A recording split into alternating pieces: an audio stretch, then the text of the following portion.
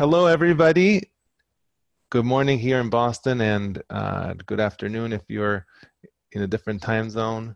My name is Damian Shield. I'm the Senior Director at the Center for Medical Simulation, leading our faculty development programs and hosting our weekly webinars. It's my pleasure and privilege to say hello to all of you. We launched this series around the time of the stay-at-home orders here in Boston, socially distancing, but not being alone and staying connected as a community of practitioners in healthcare simulation, in process improvement, and in education.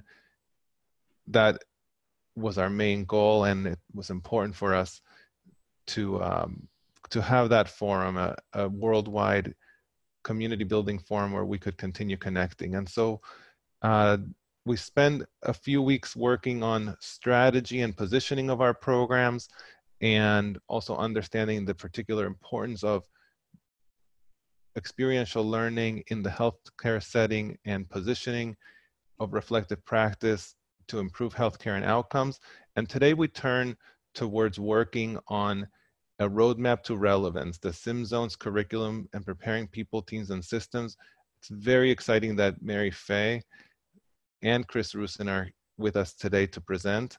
I'm really looking forward to their adaptation and narrative around how we create and implement a system of training that gets us ready for practice. So without further ado, I'll hand over to them. I'll ask them to introduce themselves in a little more detail so you know their background and current roles, and then take us for the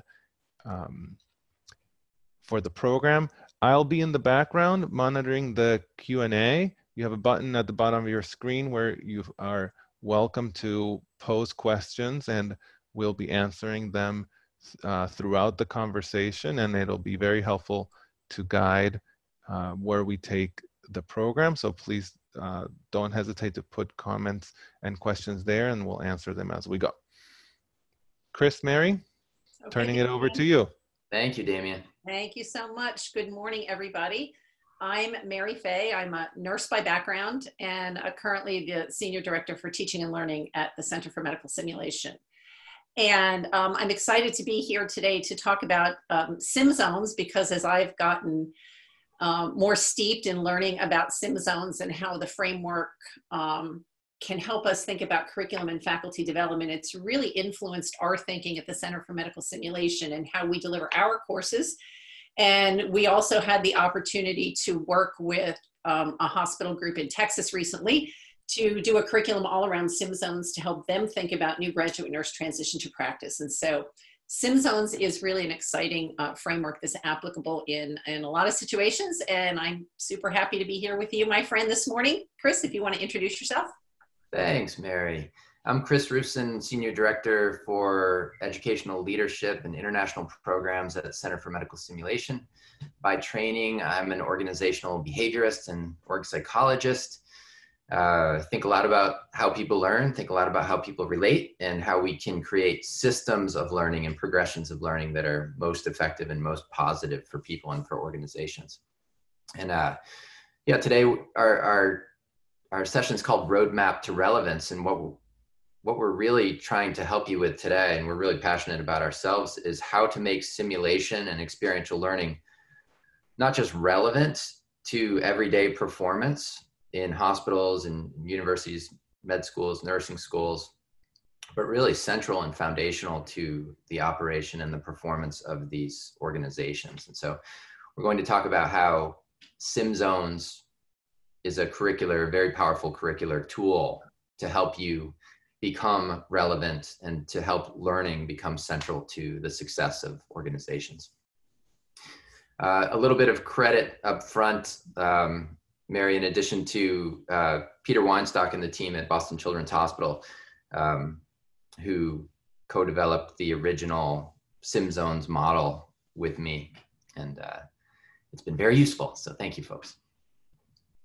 Okay, so let's tell a couple stories to kick this off about hospitals and about schools. So what you see here is a picture of a patient in a pediatric hospital in a high-risk situation, starting to exhibit behaviors that could harm himself or could potentially harm others. And this is a high-risk situation. It's a very challenging situation for the hospital and requires a really high-skilled, team-based reaction. Something that might happen is we try to de-escalate this patient, and if this situation continues as it is or continues to escalate, ultimately you need a team-based response, including the security staff at the hospital, teaming up with many different types of clinicians, social workers, doctors and nurses from different places, maybe a behavioral response team. And this might escalate into a restraint of the patient, very, very challenging, very high risk and potentially dangerous, and requires a tremendous amount of preparation to get right and to do consistently. And typically in our hospitals, we don't have enough preparation around this extremely difficult, extremely team-based and dispersed task. And so it really leaves us with the question, Mary, of how do we best become ready as individuals and as a team and as an organization to best take care of these patients? So we have this question of readiness. How do we get ready? No. You know, Chris, that is a great example of a high-risk situation and readiness in a hospital. You know, my background is nursing education, more in the academic world. And when I think about readiness there, I really think about readiness for practice. How do we make sure that our nursing students or our medical students are actually ready for practice when they get out? And so I think about my days as an ICU nurse, and I was a cardiac ICU nurse, and think of it like a patient with cardiogenic shock who has very tenuous sort of fluid balance, yet they need IV fluids. They're usually on powerful inotropic drugs to help their contractility and their blood pressure. And it's such a high risk situation to make sure that this all gets delivered safely. So we think about the IVs and the IV pump, and yet the skills that nurses apply to this high risk situation go so far beyond just the equipment. And really what we have to get the nurses ready to do is manage the complex care of a patient that may need multiple different powerful drugs infusing through the IV, that maybe have a very tenuous fluid balance status because of their heart failure. And so how does the nurse coordinate all that? And as the hub of the team, communicate all of the information to all the other practitioners? How do we get that person ready for a complex job like that? Big questions. Big questions.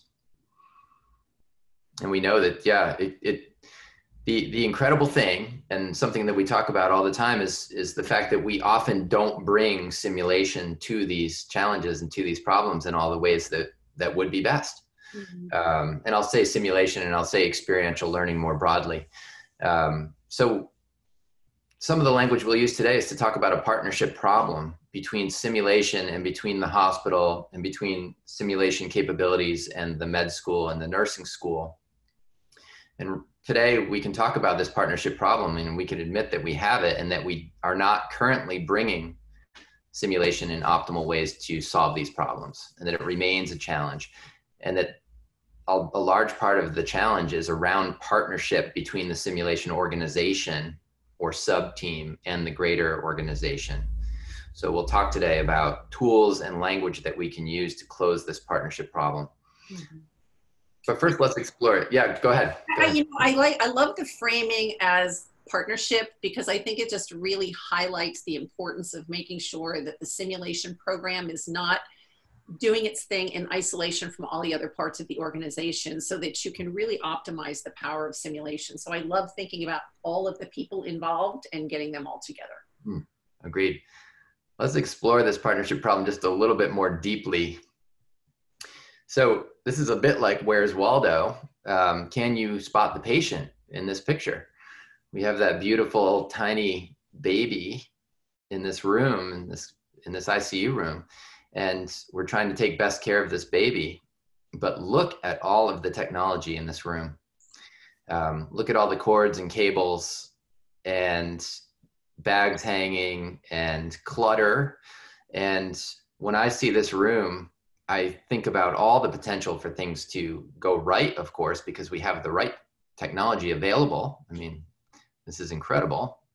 But I also think about the potential for things to go wrong in this room. for something to come unplugged or be set incorrectly, or for the person who just left and the person who's just arriving to have different understandings of how that room is supporting that patient. And it makes me just think, how can we get ready in this environment to take care of this baby and do so in the best possible way and in the most consistent way over time? Mary, yeah, here's another environment. This is an interventional radiology team at work, and it's a simulation, but they're in their real work environment. And I think about all the incredible technology here, but again, I think about how difficult this room layout makes it for the team to operate at a high level. The proceduralists are looking at the screen and no one is looking at the patient.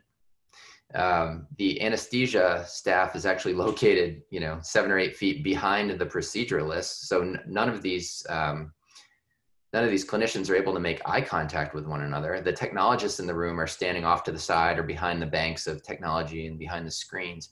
And so it's just a really challenging environment for this team. And of course, a tremendous amount of preparation, both to learn all the skills involved, but especially the teamwork and coordination skills for this team. How can they work on teamwork? How can we get them ready such that they're consistent and always monitoring that patient and taking great care of that patient? And Chris, it's funny, your 2 pictures show these incredibly complex environments. And when I think about nursing schools, we often have a more traditional approach to education, which is fill them with content, give them a test. Once they pass the test, they will somehow magically know how to do it.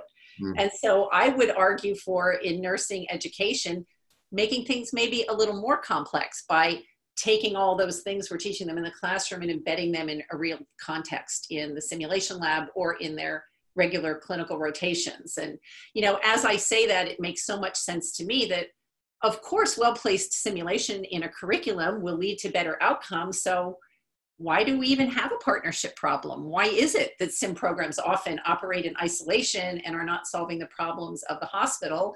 And, I think some of it comes back to the relationships, how we communicate with each other, how we advocate and describe our simulation curriculum, who we work with as we develop curriculum.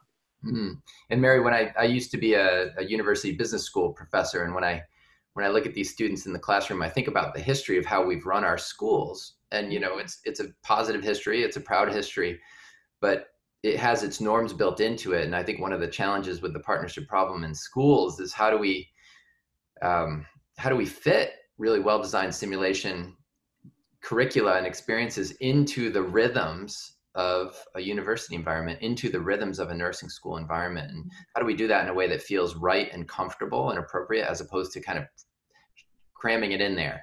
So let's explore it. So we're here to talk about our roadmap to relevance for simulation.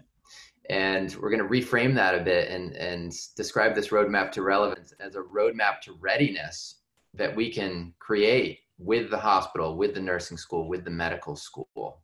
And if we can really start to take that view of what does it mean for a person to be ready? What does it mean for a team to be ready, for a group to be ready? And how can we describe that? And then how can we serve that with simulation courses, programs, and curriculum? So Chris, I am going to ask you to take this word readiness, which seems like a pretty sensible word, but I think it means something even deeper in this context, and talk a little bit about how you see the process of getting a hospital in a position where it's continuously ready for whatever demands might be placed on it, or even in a school of nursing or medicine. How do we create ready practitioners so that when they graduate, they can hit the ground running to provide safe, high quality patient care? Okay, thank you. I'll take that challenge. Let's start this way. If we're thinking about solving the problems of the healthcare organization in terms of readiness, the first thing that we need to do is have our ears and our eyes on in the conversations about what people need to learn. What are the priorities of the moment? What do we need to be capable of as an organization? What do we need to be ready for as an organization? Prior to Center for Medical Simulation, I was the education director at the Boston Children's Hospital simulation program. And we were often thinking about, what do newly hired nurses in the ICU need to know to be ready to practice in the ICU?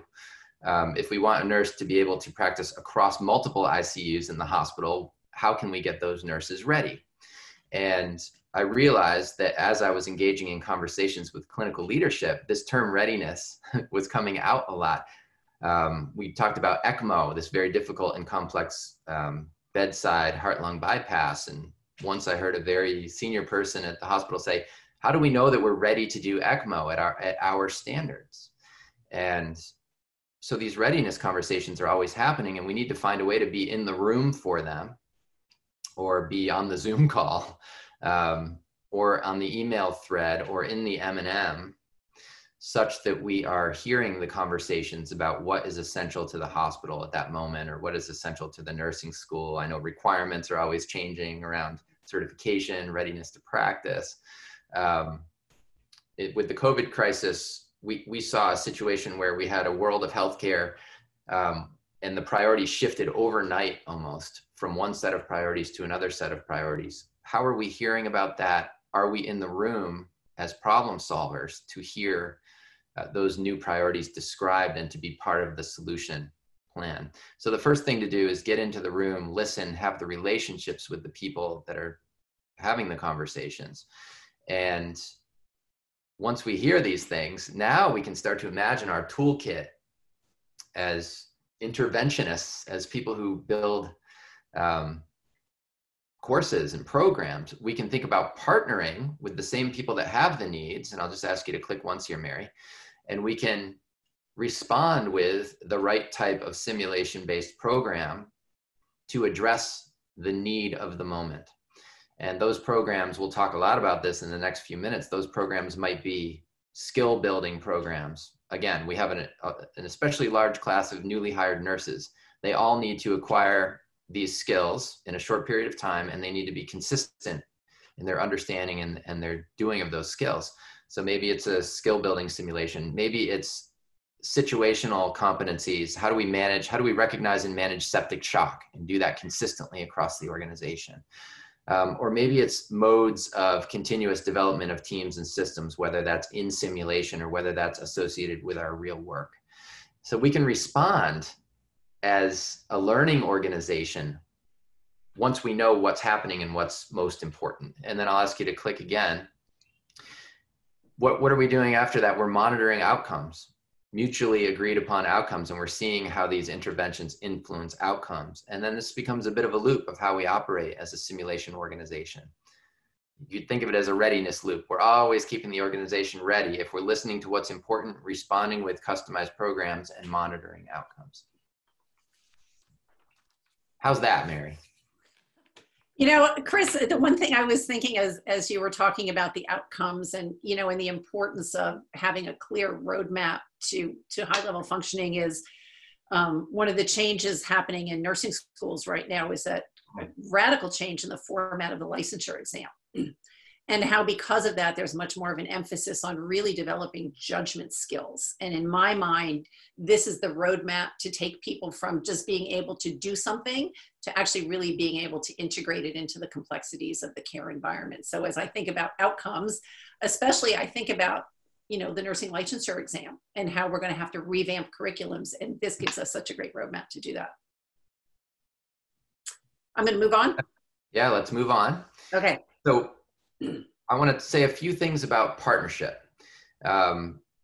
We use this word a little bit so far and just want to emphasize it a bit more.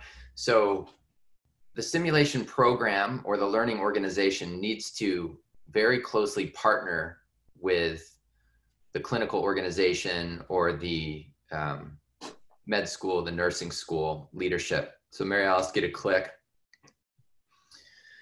So before we develop simulation courses, before we come up with these great ideas, the first thing that we need, to reiterate what we just talked about, is relationships with people, access to conversations and sources of current information around what's important and what's needed, so that we can understand in clear language and using the language of others, not our own language, problems, capability gaps, skill gaps, performance gaps, and the risks that are associated with those gaps. And only then can we do what we crave to do as simulation organizations, which is start to design learning objectives. And I'll just ask you to click again.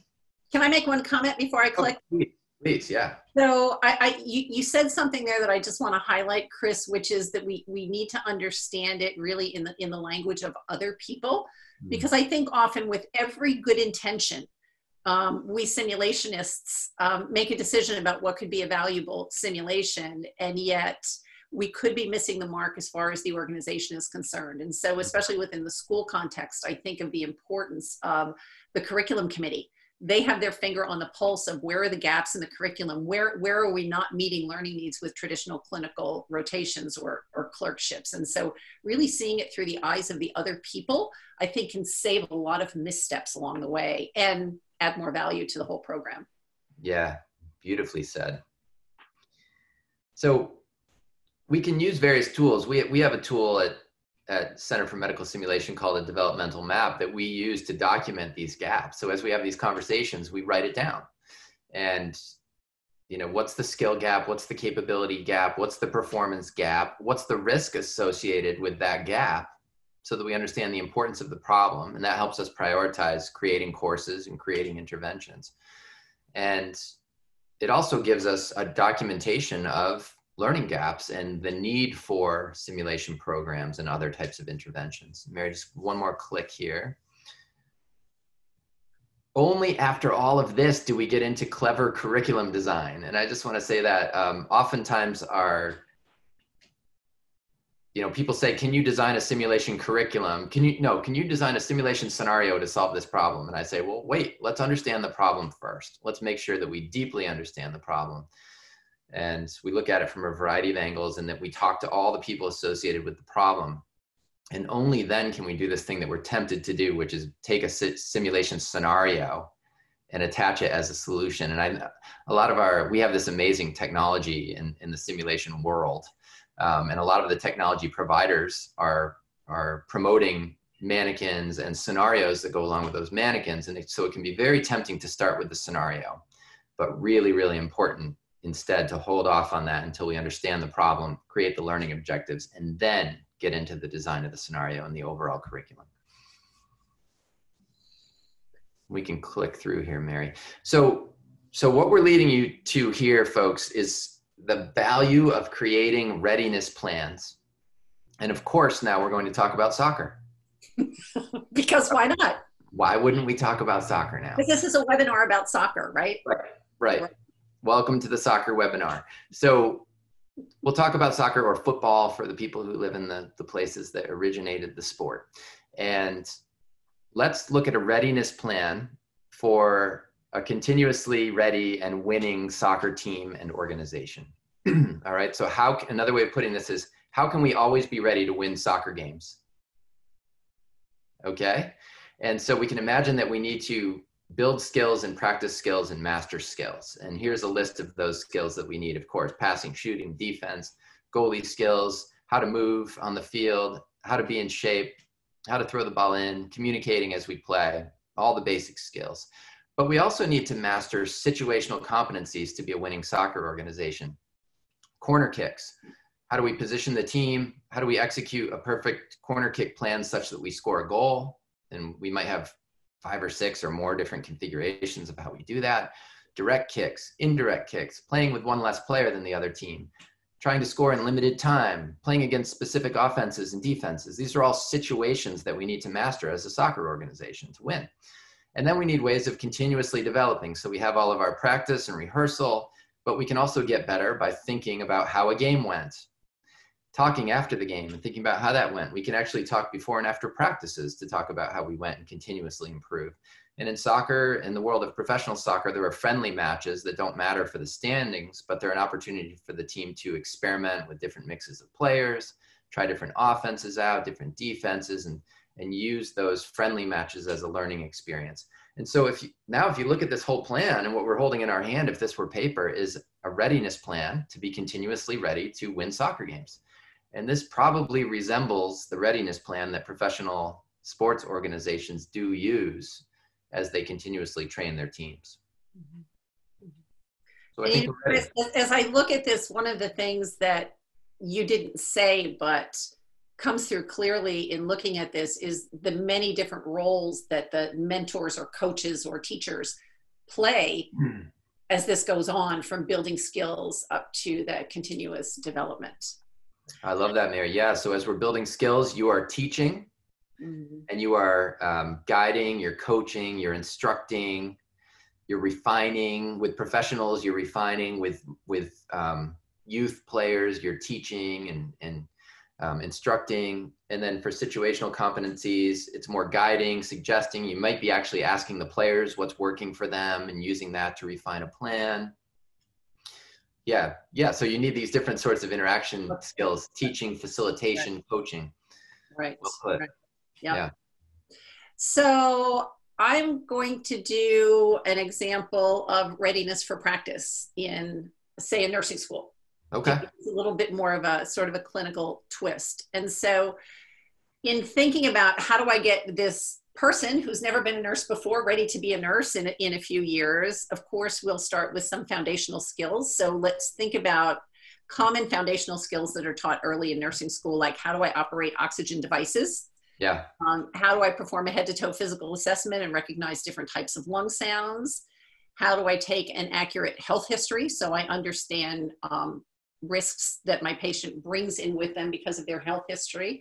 Yep. And then all the different communication skills that happen, both from nurse to patient, nurse to nurse, nurse to other members of the healthcare team. And in the first semester of nursing school, they often are taught in isolation with sort of limited contextual features around them because they need to be at that stage of the game. But then as nurses progress through the curriculum and through their clinical experiences and also potentially in the simulation lab, now we up the complexity a little bit by now asking them to prioritize care for a patient with respiratory distress, where 10 different things have to be done, and it's critical that the nurse understands in what order things need to be done to keep the patient safe. Sometimes there's a skill of, while you're assessing and caring for the patient, also having to think about what's causing this. So for example, if the respiratory distress was from anaphylactic shock, from an allergic reaction to an antibiotic, the nurse has to know, number one thing to do, turn off that antibiotic quickly. There's also a really important role in the nurse of understanding when he or she needs to mobilize different members of the healthcare team, and who are they? Do I need all of them? Do I need certain ones? But mobilizing some sort of a response to help the patient. And then we may drill down on those communication skills to really help them think about SBAR communication to help the rest of the team. And then as nurses move towards the later semester of nursing school, and we think about how do we really continuously now develop them and develop that clinical judgment so that they're ready for practice, we can use simulation for continuing to teach, but also assessing or testing their clinical judgment skills. All of the skills and the applying skills to situations may have happened with a uni-professional team, just with other nursing students. And now we need to broaden that out and start thinking about the other teamwork skills that are so important to nursing practice, and developing those relationships and understanding the best way to communicate with the other people on the team who have very different perspectives than the perspective of the nursing students. And then, as you mentioned before, with the soccer team, and so it's the same with nursing or medical students, is debriefing or reflective learning conversations that happen not just in simulation, but also after clinical rotations, to really help them integrate the learning that came from the experience they just had. And, you know, by following this progression through, by increasing the complexity and broadening the scope of practice, that's how we can get to a place where we have new practitioners now who actually are ready for practice. I love it. I love it. I love the idea of near the end of a nursing education, giving opportunities to join a team and act out care in a fully realized simulation environment with other team members, and have an opportunity to explore that, discuss that, debrief that, and develop some comfort with that. Obviously, it can never match the exact environment of what you're headed to, but the comfort can be so much better.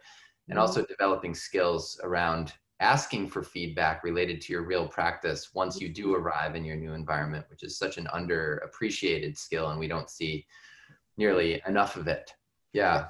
Such a great point. Such a great point.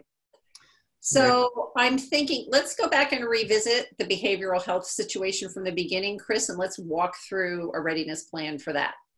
Sure, and this is something I've actually done in the past. So how you remember that behavioral health case from the very first slide where we have a patient who could possibly harm themselves, could possibly harm others, possibly needs to be restrained in a team-based restraint that hopefully is carried out very safely and very respectfully, despite how difficult it is. And we need to think about how that team might continuously develop itself and the way that it does such things over time. So let's think about some skills that we might need, basic skills. Those would include attempts at de-escalation at the beginning of such moments, the basics of safe restraint, the basics of teamwork and cross-monitoring. I think about the challenges in these kinds of teams and these really, really emotional moments of noticing how your teammate is doing and giving that person an opportunity to actually leave the team and have someone else come in. I know that's something that's been really, really valuable in the past in these kinds of teams. Of course, calling for help, building the team, making the team larger, bringing in specialized resources. There are basic skills at the heart of each of these things that can be learned. And then when I think about applying skills to situations for that team, recognizing the need for a behavioral response team, if there's one available at a hospital, how do we recognize, how do we initiate the communication to do that? And then how do we join that team once it arrives? All very challenging, including security personnel who are not clinicians and who might be more anxious and might not quite understand how all the various clinicians are looking at things. And of course, as a team, recognizing the need for restraint, the use of restraint and doing that as a team and doing so again, respectfully and safely, and in ways that don't cause physical trauma and don't cause, or that limit emotional trauma. And how does that team continuously develop itself? Sim testing the process. So once we have a process designed for this team and a way that we think we're going to work, we can actually invite the team. This is not something we do to the team. This is something we do with the team. Invite the team in. Hey, we've designed this process. We think we have a way of working. Now let's do it together in a simulated way. Let's evaluate it together and let's think about what we still need to improve. Do we need changes to our environment? Do we need changes to our teamwork? Are there tools or resources that we need? And of course, debriefing real events, creating a safe environment and a non-blaming environment through which we can have conversations about this after we do it and really support one another through those conversations and get better. So there's our readiness plan for that behavioral response team. And imagine how soothing and valuable this would be for a hospital to have this plan when they've been having trouble with this extremely difficult type of situation. And you know, Chris, one of the things I really like about SimZones is the link or the connections that are made from learning in a lab to getting better at real life. You know, because even though we're all simulationists, we don't want people to be good in simulation. We want people to be good in real life. So, you know, we've talked a lot about the readiness plan and this progression. I think it would be helpful if we drilled down into the SimZones in a little bit more detail. So that sounds good, Mary. And I just want to take a moment to let everybody know, first of all, we're so grateful that you're with us. There is a Q&A link at the bottom of your screen. And if you have a question or you have a comment, you can click that Q&A link. And we just love to see you type almost anything in there that shows that you're connecting to the topic at hand. So I'll put out a query right now to you, which is which part of your hospital and school do you think it would be most valuable to partner more deeply with? That's a great question. Yeah, and so just start to type that in. Please don't worry about being perfect with anything that you type in. We just love it when you put something in there. Okay, Mary, so we're going to now describe for you, to Mary's point, the SimZones system.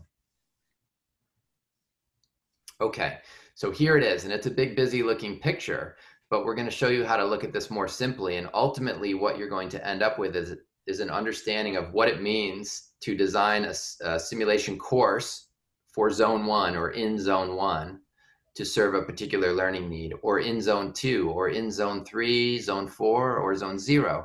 All right, and we're going to teach you what those zones are and what their usefulness is to you in your search to become more relevant and part of the problem solving effort at your hospital or at your school. So the first thing, what SimZones is the system of matching learners and learning goals or objectives with ideal curriculum designs. Not perfect, but optimized curriculum designs. And we strive for, perfection, because why not? So the first thing we think about is who's learning. For example, we've talked a fair amount about nurses today. Often we have cohorts of newly hired nurses coming to our hospital, or an incoming class of nurses in a nursing school. And you could think of these as a group of individuals. They're similar people, maybe similar training, they have similar goals, and they need to learn skills. So foundational instruction is the learning of skills. So when we're in zone 1, we're learning how to do something, and we're learning what to do related to particular skill sets. And we're typically doing that with individual learners or with groups of individuals who have similar goals. Sometimes we're doing that with parts of a team, parts of an emergency medicine team, parts of an ICU team, maybe just the nurses from those teams, maybe just the fellows from those teams or residents. But let's start to focus on zone 1 here. In zone 1, we need to help a group of people learn foundational skill sets of their occupation, of their practice. And in zone 2, we need to help partial teams, for example, the nursing component of an emergency medicine team, learn how and what to do related to skills in context. So how do we handle the initial recognition of septic shock, for example, something I brought up earlier. Also one of the only things that I know how to say as a non-clinician. I'll out myself. So if we want to teach that partial team of an emergency department team how to recognize and manage septic shock in that sub-team, now we're in zone 2 and we're working with that sub-team and we're teaching them how and what to do related to a situation. In zone 3, we're actually helping full teams typically, or simulated full teams, people who might be a full team someday. We're helping them simulate their full teamwork process and their full work process to explore it as closely simulated to reality as they can, and then in a facilitated environment afterwards to explore it in a debriefing, understand challenges, and innovate solutions.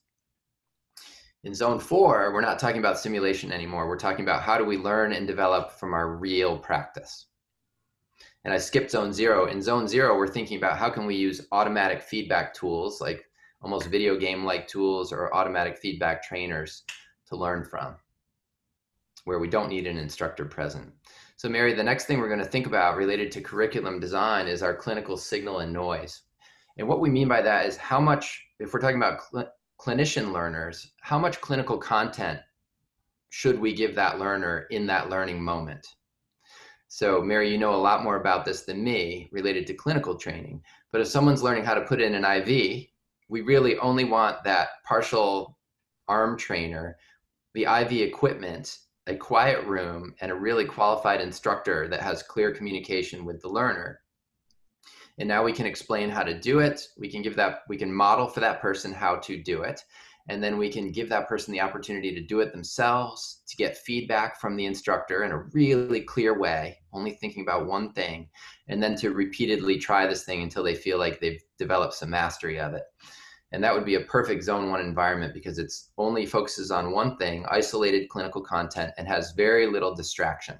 For example, we don't want to bring in beeping machines. We don't want to bring in even the whole body. We don't want to bring in other team members or a yelling family member or a concerned family member, competing demands. None of that belongs in zone 1. In zone 1, we're just getting really clear instruction and experiential learning around a skill.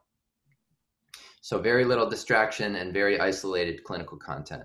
Whereas in zone 2, as we start to bundle skills and use them to practice situations, we now need to necessarily bring in complexity, bring in more clinical indicators. For example, the many indicators associated with septic shock, which you can list, but I might not try to. And we also might try to bring in some distraction, especially as learners become more advanced with a scenario, with a situation. So, okay, they've learned how to do the situation. Now let's bring in a family member and let's teach them how to manage that family member with communication while managing the septic shock. And then as we get into zone 3, we want a completely as realistic as we can get feeling simulation such that we can simulate real work and we can explore our real work and think about how it's working for us. Now, what do we do for action and debriefing? So one more click, Mary. What do we do as the leader of learning? In zone 1, we're pausing people, we're giving them corrective feedback, we're giving them opportunities to keep going. So a lot of pause principle happening. In zone 2, some pause principle, but we're really working towards uninterrupted action and teaching after the simulation. In zone 3, of course, it's uninterrupted action and then debriefing afterwards. And zone 4 is real life, so it's post-event debriefing. And in zones 1 and 2, the instructor is the master of the material. At the beginning of the course, you say, hey, I'm Professor Rusin, or I'm Chris, and I'm here. I know how to do this thing, and I'm here to teach you how to do it. So my goal is to do that respectfully, and please help me do that with you. That's zone 1 and 2. And in zone 3 and 4, I'm here as a peer, and I'm facilitating, and I'm caretaking, and we're co-developing our team and our system. That's the zones. And so some examples of the words that we use to describe these things, if you just click again, Mary, are, procedural skills workshops, clinical orientations in zone 1. Sometimes clinical orientations have zone 1 and zone 2 mixed. In zone 2, we used to use this term mock code to describe lots of things, but it's really practicing a situation and learning a situation. I like acute situational training and instruction as a broader term. And then in zones 3 and 4, it's team training and development or system development. All right. That's the zone system. And what this is intended to be is kind of a wall chart or a template that you use to say, who are the learners? What do they need to learn? And then what's the curriculum that we should develop for them to help them learn that thing the best? And one thing that we haven't mentioned is that inside of this SimZones chart, if you think back to our previous slides, is the readiness plan. First, we learn skills, then we learn the situations, and then we continuously develop our team and our system over time. So the zones are intended to really be a progress of learning and development over time that keeps us continuously ready. And Chris, I like the way that the SimZones takes into account the cognitive load of the learner. Because you had mentioned before, when teaching IVs, it's the arm and the cannula. It's not the beeping machines and the noisy family member, and all those other issues, because at that point in their development, they don't have the cognitive capacity to manage all that. As they get more familiar and the skills get more automated, then they do have cognitive capacity to bring in more contextual features. And then as that builds and grows and they move into zone 3, this is where we really develop the flexibility and adaptability to apply those skills in lots of different ways according to whatever the situation demands. And that's just so clear across this progression. Great, that's the idea, really clarity and an implied learning progression towards readiness. So if you're part of the faculty for a residency program, if you're part of the faculty for nursing development or a fellowship program, or even responsible for keeping senior staff kind of tuned up and ready, and preventing skills erosion might be an example with senior staff. You can create these readiness plans, and then you can match a zone-based curriculum to make it happen, make the learning happen. So Mary, let's just kind of click through and reiterate a few things in our next few exhibits here. Okay. So zone 0, which we talked about the least, is automatic feedback simulation. You see we have the lap sim machine here. Someone can drop in. Hopefully the door is unlocked. People have access. They can go practice. They have learning objectives, and they get feedback automatically from the tool. Click through zone 1. This is foundational skill instruction. Mary, what do we see here? It looks like what we see here is a student, nursing or medical student, who is learning how to do bag ventilation. Okay, and the student gets an opportunity to interact with the instructor, to ask questions, say what feels good, what feels strange, and then have opportunities to refine their technique and then practice repeatedly. And then in zone 2, this is a situation where perhaps a patient needs resuscitation. And so now some of those skills that were built earlier get applied within the context of a real situation. Great. Great. And again, you might pause that team in zone 2, but more typically you're allowing them to do the thing and then you're teaching afterwards. Here in zone 3, we see a full native team in its native environment practicing using simulation. So they're engaging in their real work, but doing so in a simulated environment. And afterwards, they have a qualified facilitator walking them through what's working, what's difficult, what's challenging, how can we get better? How can we share mental models better? How can we innovate solutions to our team and to our process? And then, you know, Chris, and to me, this is always the point at which debriefing becomes a part of organizational quality improvement, because I think about the work that's happening with Circle Up during COVID and the unit-based brief debriefings they have at the end of the shift and how that's driven so much quality improvement. And so debriefing isn't just for the practitioners to get better at their skills. It's really thinking about how our work together as a team can overall improve the quality of care we give to our patients by sometimes improving the system itself and not just the individuals in the system. Right. Beautifully said. And then in zone 4, we're doing the same thing, but we're really taking the opportunity to learn and develop after our real patient care. So finding opportunities to debrief after surgeries. Here's some surgical teams debriefing after a day of surgeries. What was challenging for us? What worked well? What contributed to patient safety? What created difficulties related to patient safety? And how can we improve as a team?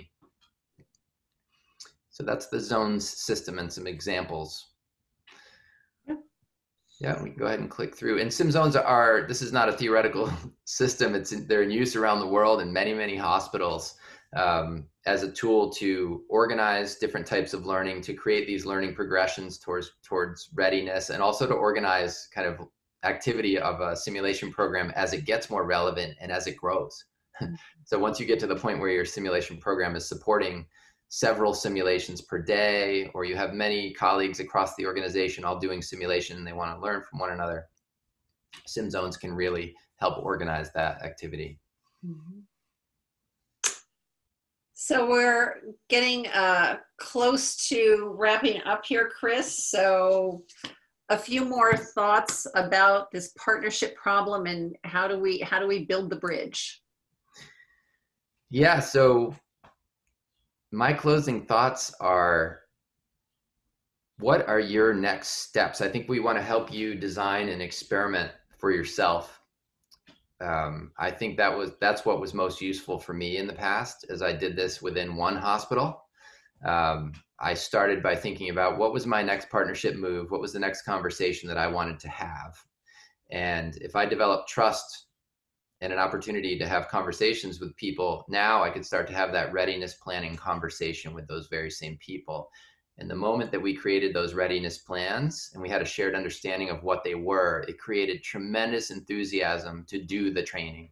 Mm-hmm. And now we had the fun problem to have, which is, okay, let's go build a sim course. Let's go build 2 sim courses.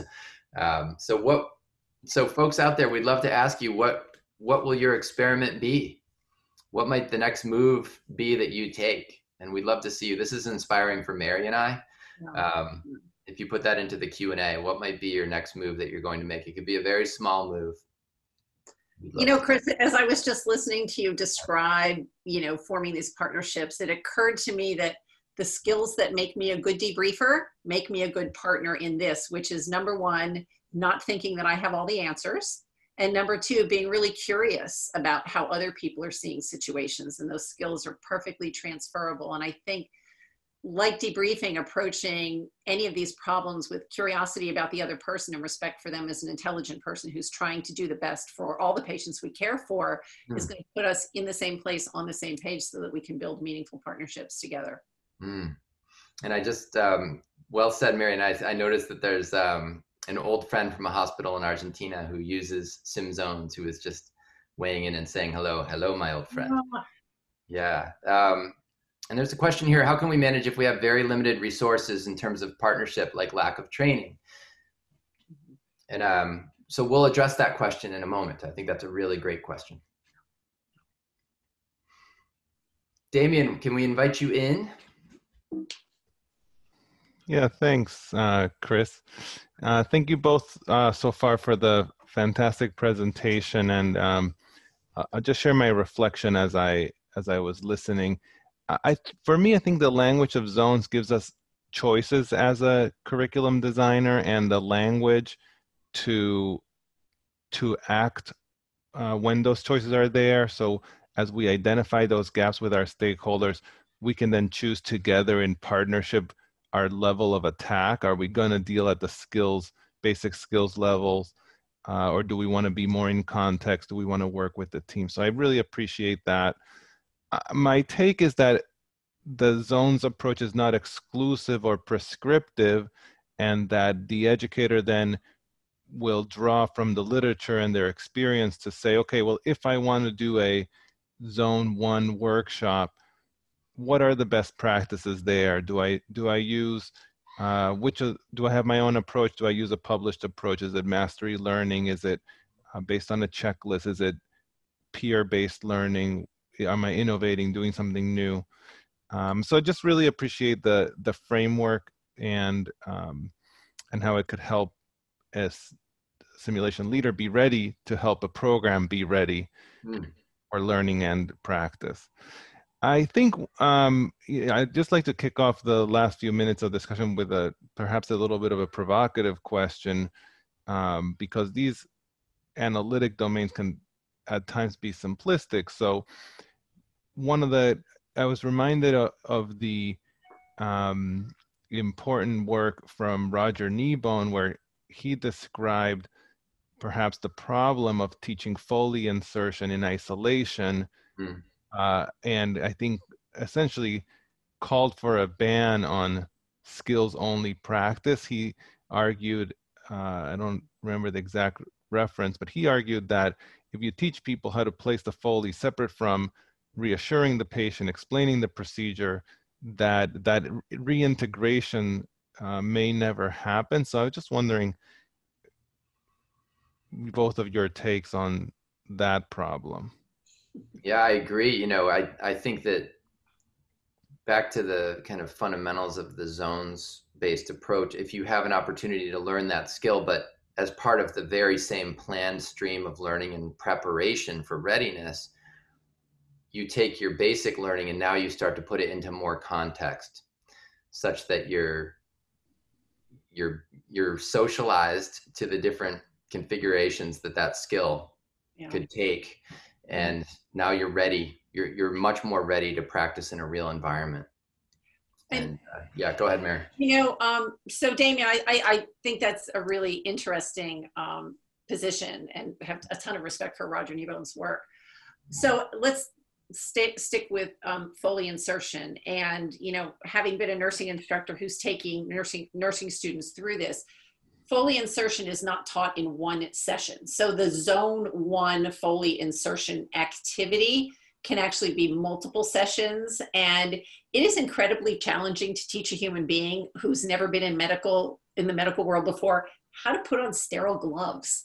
And so there has to be a moment where the psychomotor part of where do I put my hands, how do I open this package, it just has to be done in isolation, very quickly followed by then, and we're still in zone one, saying, okay, now we're going to take this kit and we're going to walk over to this bed, and you're going to put the Foley catheter into this task trainer. But as you're doing it, I want to hear how you would explain it to the patient. So that can all happen in zone one, but I still believe that it is best to like get the hand and neurological coordination done and then start to bring in the communication pieces. So I think that both can still be done in zone one. And I agree with Roger that disconnecting any procedure from the patient that it's being done on is a terrible idea. And so all of that does need to happen in zone one. And you know, the other thing that occurred to me, Chris, as you were explaining, is that if we went back to that diagram of the zones, Chris very purposely has dotted lines between the zones and not solid lines, because it's not always a super bright line between the zones, but you know, like any other continuum or progression, you're moving from zone one into zone two into zone three, sort of on a continuously developmental pathway. And so sometimes it's not really super clear of like, this is only zone two. or this is only zone 1. It's there. It's a continuum. I was thinking about, there's a great question that says, how can we show our organizations the value of investing time and resources into programs like these? And I guess the first thing that I'll say to that is this language is entirely created to allow you to connect better with the organization. So the use of this language to create partnerships, the use of readiness plans, if you can manage to get that one meeting and say, hey, let's create a readiness plan together. Talk about your people, talk about your problems, talk about what you worry about the most, and let's create a plan, a training-based plan or a learning-based plan to get your people ready to do the things that are most important to you. And now this can really help you create that connection to the important partners, and the budget and the funding is what comes next from that very powerful connection and the understanding of value that can come from readiness planning and from the use of simulation. You know, I'm seeing a couple of questions. I see we don't have much time left, but there are a couple of questions about, so how do you evaluate readiness? And I guess I want to answer that by saying there is no one answer to that, that it, you know, it really depends on what you're trying to achieve. And so readiness might be measured in a hospital during a new nurse's orientation by assessing that person on the skills that are particularly important to the patient population that nurse is caring for. In a hospital, it may be driven by quality and safety data that would come from the quality department. So there are multiple different ways to evaluate this readiness. And I think a lot of the evaluation tools are going to be situationally based, Chris, and have some rigorous development at the point of care. How do you see it? I agree. You know, if you feel like you're developing the readiness measures alone as the SIM program, then you know that you're not partnering completely, because it's really the partner who has the idea of what it means for them to be ready. So you can really work with your partners to come up with the measurements that are important to them. How do they know that the residents are ready to practice? How do they know that the nurses are ready to work on the floor or in the unit? And you can use those metrics that you develop together. And it can be very lonely to try to develop those readiness metrics as the SIM program alone.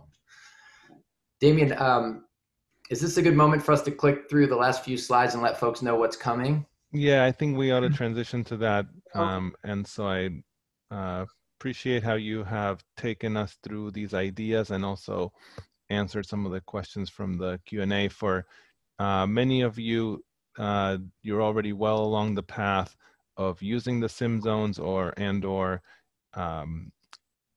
immersive simulation in that zone 3 and zone 4 with debriefing techniques. And for others of you, this is the beginning. So if you're already down the path and you're thinking about how to craft the value proposition for your program, next week's weekly webinar is going to be a pretty small, intimate workshop that for that reason will have a cost associated with it. And we think this will be very beneficial for leaders of simulation programs who are in this post-COVID moment trying to really make sure that they are strategic and effective.